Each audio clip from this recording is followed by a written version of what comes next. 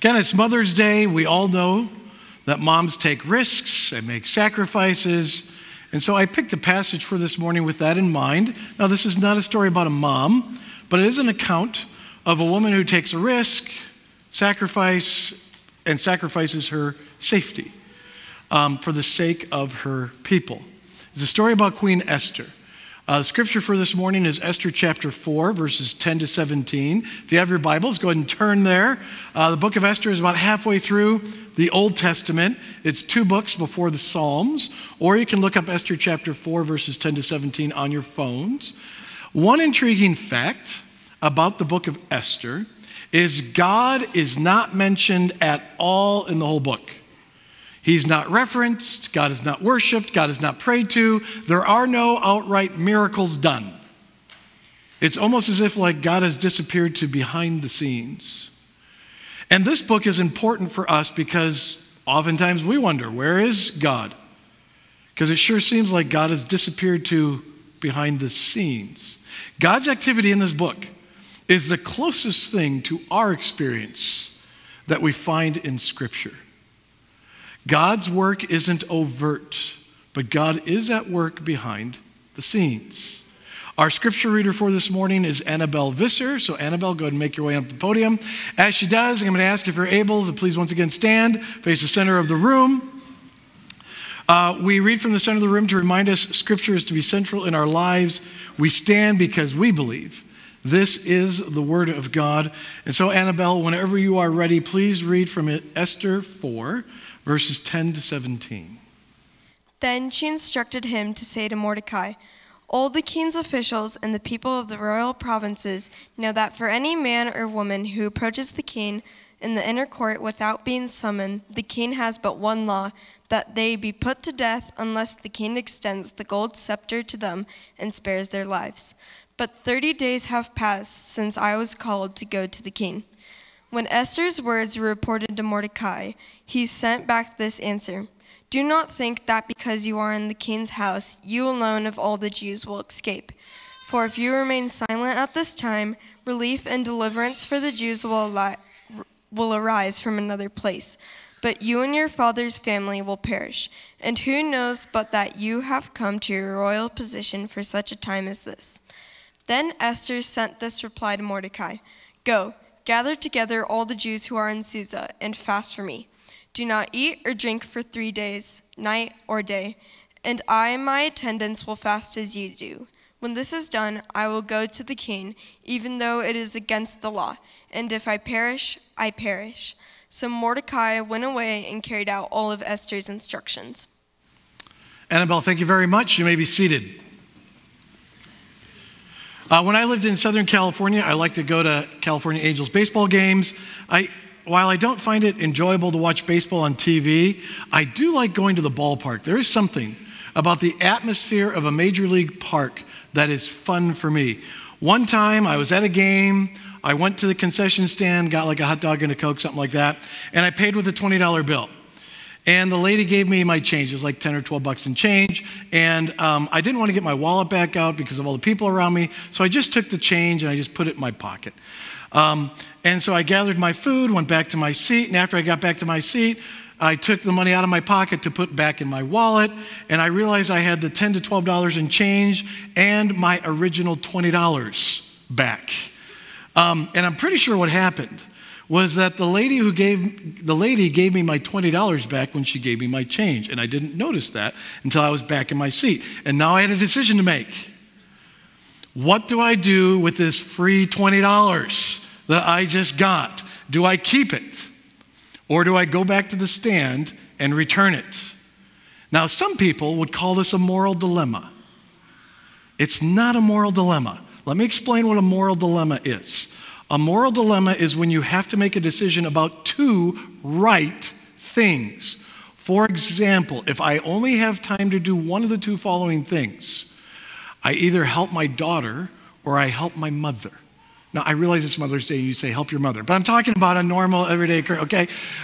Well, I have a moral obligation to help my daughter. I have a moral obligation to help my mother. That's a moral dilemma, okay? Do I keep the $20 or do I give it back? That's not a moral dilemma. There is only one right thing to do. The only right thing to do is return the $20. And so the question was, will I do the right thing? And I was thinking, well, it was her mistake, not my mistake. I would have to walk all the way back to the concession stand and engage in a very kind of awkward conversation. The Angel organization, they have much more money than I do. None of those reasons made keeping the money the right thing to do. So I ate my hot dog, waited for the inning to end, went back to the concession stand, and went up to the lady who served me, and I said, hey, I was here a little while ago, I paid with a 20, and you gave me my change, and you gave me my $20 back, and I just wanted to give it back to you. And she looked at me like I had lobsters crawling out of my ears. It was just the weirdest thing in the whole world. What is this guy doing? So she took the money, put it in the till, I walked away, so I did the right thing. Just for the record, I don't always do the right thing. My parents are here. They have lots of stories about times when I did not do the right thing. I'm not going to point them out to you because I don't want you to hear those stories. I want you to hear the stories that make me look good, all right? But it was a little moment of truth. Will I do the right thing or not? Now, Esther is facing a moment of truth. Will she do the right thing or not? But this isn't a little moment of truth. This is a major moment of truth. Now, if you don't know the story of Esther, let me just give you the setting. Esther takes place 470, 480 years before Jesus. The Jews are in exile. They're in Persia. The king of Persia is King Xerxes. The queen of Persia is Esther. Esther is Jewish, but the king and the palace do not know that. She has kept her ethnicity a secret. Esther was raised, before she was queen, by her cousin Mordecai. Now, the king's number one advisor, his name's Haman. And Haman convinces the king to kill all of the Jews in the Persian kingdom. Basically, he was putting together a Holocaust. And so Mordecai tells Esther she must go to the king and beg for mercy. And that's where we picked up the story. So Esther's moment of truth, it's not about returning $20. It's about trying to stop a Holocaust. Haman has used his position to convince the king to kill all the Jews. Mordecai pleads with Esther to use her position to save them. What will Esther do? This is her moment of truth. Will she do the right thing? Most of the time, we respond to moments of truth with reluctance. Doing the right thing requires risk and sacrifice. Let's be honest. We don't like risk and sacrifice. So often our first response to our moments of truth is reluctance. And reluctance is Esther's first reaction. Mordecai has pleaded with her to intervene, and she sends a message back to Mordecai, and we read it in verses 10 and 11 of the passage, where it says, "Then she instructed him to say to Mordecai, 'All the king's officials and the people of the royal provinces know that for any man or woman who approaches the king in the inner court without being summoned, the king has but one law, that they be put to death, unless the king extends the gold scepter to them and spares their lives. But 30 days have passed since I was called to go to the king.'" For security reasons, the king didn't just let anyone into the inner court. You had to be summoned, even if you were the queen. And anyone who approached the king uninvited would be put to death, unless the king spared them. Esther had not been summoned for a month. And for her to make an appearance, to act on behalf of her people, the Jews, which again, the king doesn't know her ethnic background. So if she goes to make an appearance, she is putting her life at risk. He could have her killed even before she was able to speak a word.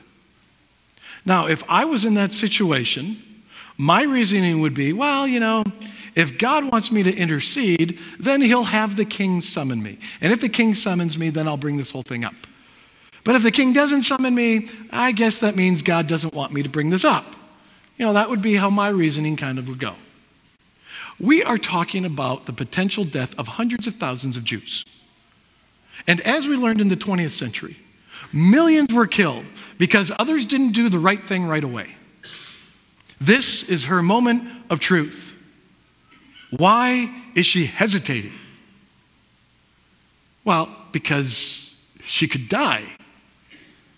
She doesn't want to die. It would be nice if doing the right thing never cost us anything. Wouldn't that be nice? If we could do the right thing and we wouldn't have to risk, we wouldn't have to sacrifice, but doing the right thing almost always costs us something. And when we don't want to pay that cost, we are reluctant to do what is right. Going back to my $20 story. You know why I didn't go back to the concession stand right away? Why I hesitated? Because I didn't want to. I didn't want to go back to the concession stand. I wanted to watch the game. I didn't want to go make that trip all the way back. I didn't want to have to explain myself to the cashier. I felt like a fool giving up the free $20. Now, what I'm about to share with you is like vital for our spiritual growth. Do you know one of the primary things, foundational things that we have to be willing to do in order to grow in our faith, in order to become more like Christ? We have to admit that when the rubber meets the road, we don't want to be like Christ. Christ was all about sacrifice. It was like second nature to him. We are not like that. We don't want to be like that. But being like Christ requires risk and sacrifice. And we don't always want to do that. So why don't we risk and sacrifice to do what's right? We don't want to. And you know something? It's okay to admit that. At least to yourself. It's okay to admit to yourself that when the rubber meets the road and you find you don't want to, and you know what the right thing to do is, and you don't want to do it, it's okay to admit it. At least to yourself. I don't want to be honest in all of my business practices because I want to make more money. And if I'm not honest in all my business practices, I'll make more money. And that's what I want. Or I don't want to do what's right by my friends and family because I just want to do whatever I want to do. Or I don't want to forgive because it's too painful to let go of the grudge. Or I don't want to be honest on my taxes. I want to keep my money and stick it to the government, right? That's what we want to do. So the next time you have the chance to do what is right, just ask yourself, do I want to take the risk and sacrifice and do what is right? And if you find that you don't want to, just tell yourself that. It's the right thing to do, and I don't want to do it. The problem isn't that God doesn't know that. God already knows that we don't always want to do the right thing. He is well aware. The problem is we don't know it. We think, of course I always want to do the right thing. No, we don't. We have to admit that we don't want to sometimes. It's okay to admit it. Again, you don't have to tell everybody. Just admit it to yourself. Don't worry. God already knows. James 1:14 says, each person is tempted when they are dragged away by their own evil desire and enticed. So if you find yourself reluctant to do what is right, that is normal. Our desires often get the best of us. They often drag us away from what is good and right. Do you want to be the kind of person who does whatever they want? Or do you want to be the kind of person who does whatever is right? And if you find those two questions a little painful, that's okay, because we don't like the risk and sacrifice to do what's right. Most of the time, we would rather do whatever we want. It's okay to admit it. God already knows. So Esther is reluctant. And Mordecai reasons with her. He reasons with her. And it's worth taking a closer look at his reasoning. Going back to verses 12 to 14, where it says, when Esther's words were reported to Mordecai, he sent back this answer: do not think that because you are in the king's house, you alone of all the Jews will escape. For if you remain silent at this time, relief and deliverance for the Jews will arise from another place. But you and your father's family will perish. And who knows but that you have come to your royal position for such a time as this. And most of us are familiar with those last few words. Most of us who are familiar with this story know those last few words. For such a time as this. But look at Mordecai's reasoning here. Now, have you ever been in such a bind, or could you imagine ever being in such a bind that you desperately needed someone's help? Like maybe it's a financial bind, and no institution's going to loan you any money, and you only have one friend who can come through for you. Or maybe you're having marriage issues, or you're having problems with friends, and it's about to end. Your marriage is about to end, your friendship's about to end, but there's one person who could advocate for you and talk to your spouse or talk to your friend, and somehow maybe you could salvage this thing yet. And when you are desperate and you only have one option left, and you go to that one person and they are reluctant to help you, well, you're going to say something like, look, this is over if you don't help me. You are my only chance. Or as one of the most famous lines in all of movie history goes, help me, Obi-Wan Kenobi, you're my only hope. Right? Help me, Obi-Wan Kenobi, you're my only hope. The Jews are facing a Holocaust. There are hundreds of thousands of lives at stake. Mordecai's only option to stop this is his cousin, Queen Esther. This is his, help me, Queen Esther, you're my only hope moment. And what does Mordecai say? Look at what he says at the beginning of verse 14. If you remain silent at this time, Esther, relief and deliverance for the Jews will arise from another place. What? It's as if he's saying, you know, if you don't do this, if you don't go to the king and put a stop to this, the Jews will be just fine. What? He doesn't say, if you don't go to the king and put a stop to this, the Jews are going to be destroyed. He doesn't say, if you don't go to the king and put a stop to this, God's chosen people will be terminated. He doesn't say, if you don't go to the king and put a stop to this, it's the end of our people. He says, deliverance for the Jews will come from another place. If you don't go to the king and put a stop to this, the Jews will be okay. What kind of reasoning is that? Why should Esther take a risk if it's not necessary? Mordecai goes on to tell her, you and your father's family will perish. Who knows? Maybe you've come to this position for such a time as this. The human reality in this story is that Esther is the Jews' only hope. The divine reality in this story is this is Esther's only opportunity.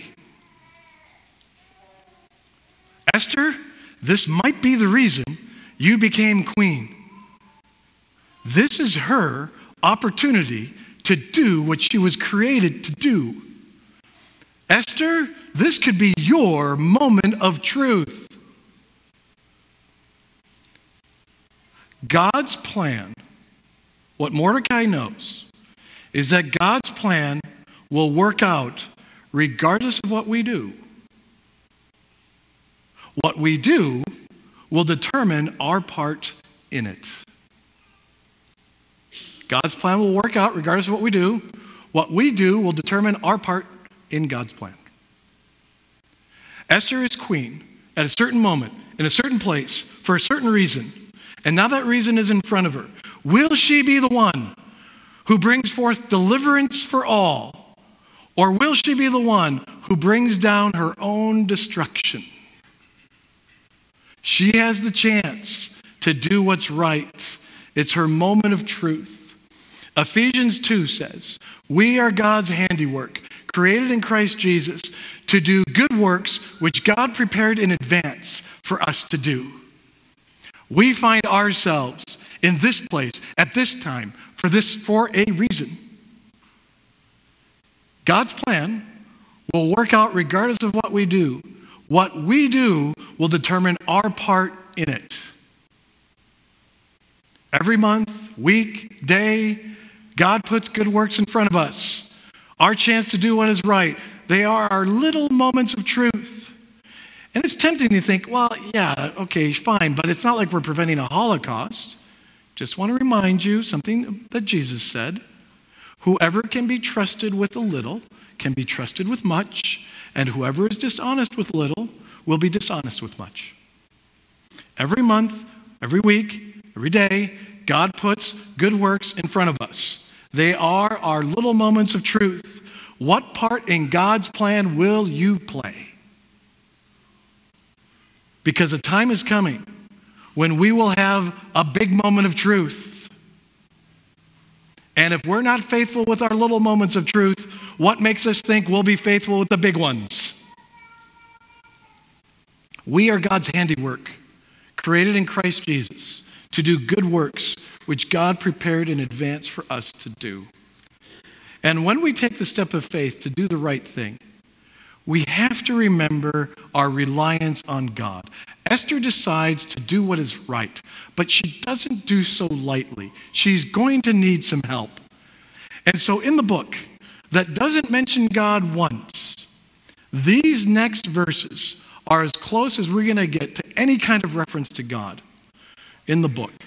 Verses 15 to 17, where it says, Then Esther sent this reply to Mordecai, Go gather together all the Jews who are in Susa and fast for me. Do not eat or drink for 3 days, night or day. I and my attendants will fast as you do. When this is done, I will go to the king, even though it is against the law. And if I perish, I perish. So Mordecai went away and carried out all of Esther's instructions. Now, normally in Scripture, if you're going to read about fasting, you're going to read about prayer. Prayer and fasting go together. But this is the book where God is in the background. So they just fast. There's no praying mentioned. But the principle remains. We can't just do what's right and think everything's going to be okay. We need to do what is right, and then we need God to show up. And I've been living by a certain principle a lot lately, and that principle is do the work and ask God to show up. Our new associate pastor is in town, Devin Rook. He starts this week. Super excited about that. When we started the associate pastor search over a year ago, early on the search team did two things. We planned out what we were going to do. We had like a 8 to 10 step list of what we were going to do. So we came up with a plan, and we prayed. And throughout the search process, we worked the plan. Did not deviate from the plan. And part of that plan was advertising the position within the denomination. And that's where Devin saw it posted. And Devin told me why he was interested in the position when he saw it posted. You see, in 2019, a group of us went to help with a conference for Iranian Christians with one of our missions partners, Words of Hope. In 2019, Devin was on staff with Words of Hope. And so Devin was on that trip with our group in 2019, and he got to know some of us from TFRC a little bit. And because he got to know some of us, and we must have been on good behavior, when he saw our position listed, he called me to ask about it, and he told me that if he wouldn't have met us in 2019, he wouldn't have called to inquire about the position. It was because he met us in 2019 that he is our associate pastor in 2022. I just want to point something out. The search team started its work early 2021. God showed up starting in 2019. He was 2 years ahead of us, Sounds about right. When you find yourself in a moment of truth, it's okay to say to God, God, if I'm going to do what's right, I need you to show up. And then expect God to show up. It says on our wall, the gospel is real. The gospel changes everything. Jesus died for our sins. Jesus rose from the dead. And because of the gospel, while Esther might have only gotten one chance, when you mess up in your moment of truth, Jesus is going to give you another one. For Esther, everything works out. You can read about it in the rest of the book. It's only 10 chapters. I would encourage you to read it. But for Esther, everything works out. I'm not sure what would have happened to Esther if she would have failed in her moment of truth. But if we fail in our moment of truth, do not despair. Jesus is going to give you another one. I once had a man, he was in his 70s at the time. He came up and talked to me. What he wanted to talk to me about was that when he was in his 20s, he felt God calling him into missions. And he ignored that call. Never went into missions, never did a mission trip, never did anything missions related. And so he was talking to me about that. And he said to me, he said, so do you think I missed my call? And I told him, yeah, I do think you missed your calling. But you want some good news? God has another calling for you. Don't worry about the calling you missed when you were in your 20s. Look at the calling God's giving you right now. Don't focus on the call behind you. Focus on the call ahead of you. God's plan will work out regardless of what we do. What we choose to do will determine our part in God's plan. Throughout our lives, our moments of truth shape us. How have you shaped your life? Will we be people defined by doing whatever we want? Or will we be people defined by doing what is right in God's eyes? There are still moments of truth coming for us. I believe that God continues to call each and every one of us. Following God's call is never easy. It requires risk. It requires sacrifice. It's not easy. It is worth it. Please pray with me.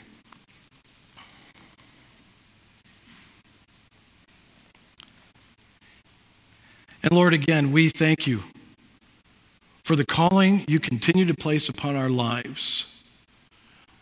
Lord, sometimes we respond, sometimes we ignore, but we thank you for the grace that you keep calling and calling and calling. Lord, I would ask that you would give us the eyes to see the moments of truth in front of us, and that you would give us the wisdom and courage to, as best as we can, do what is right in your eyes. And Lord, for the moments when we fail, help us receive your forgiveness, get up and ask you, okay, what's next?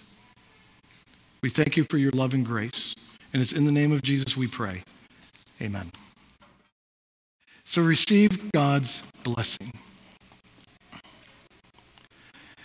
May the Lord bless you and keep you. And may the Lord make his face shine on you and be gracious to you. And may the Lord turn his face towards you and give you peace. Amen.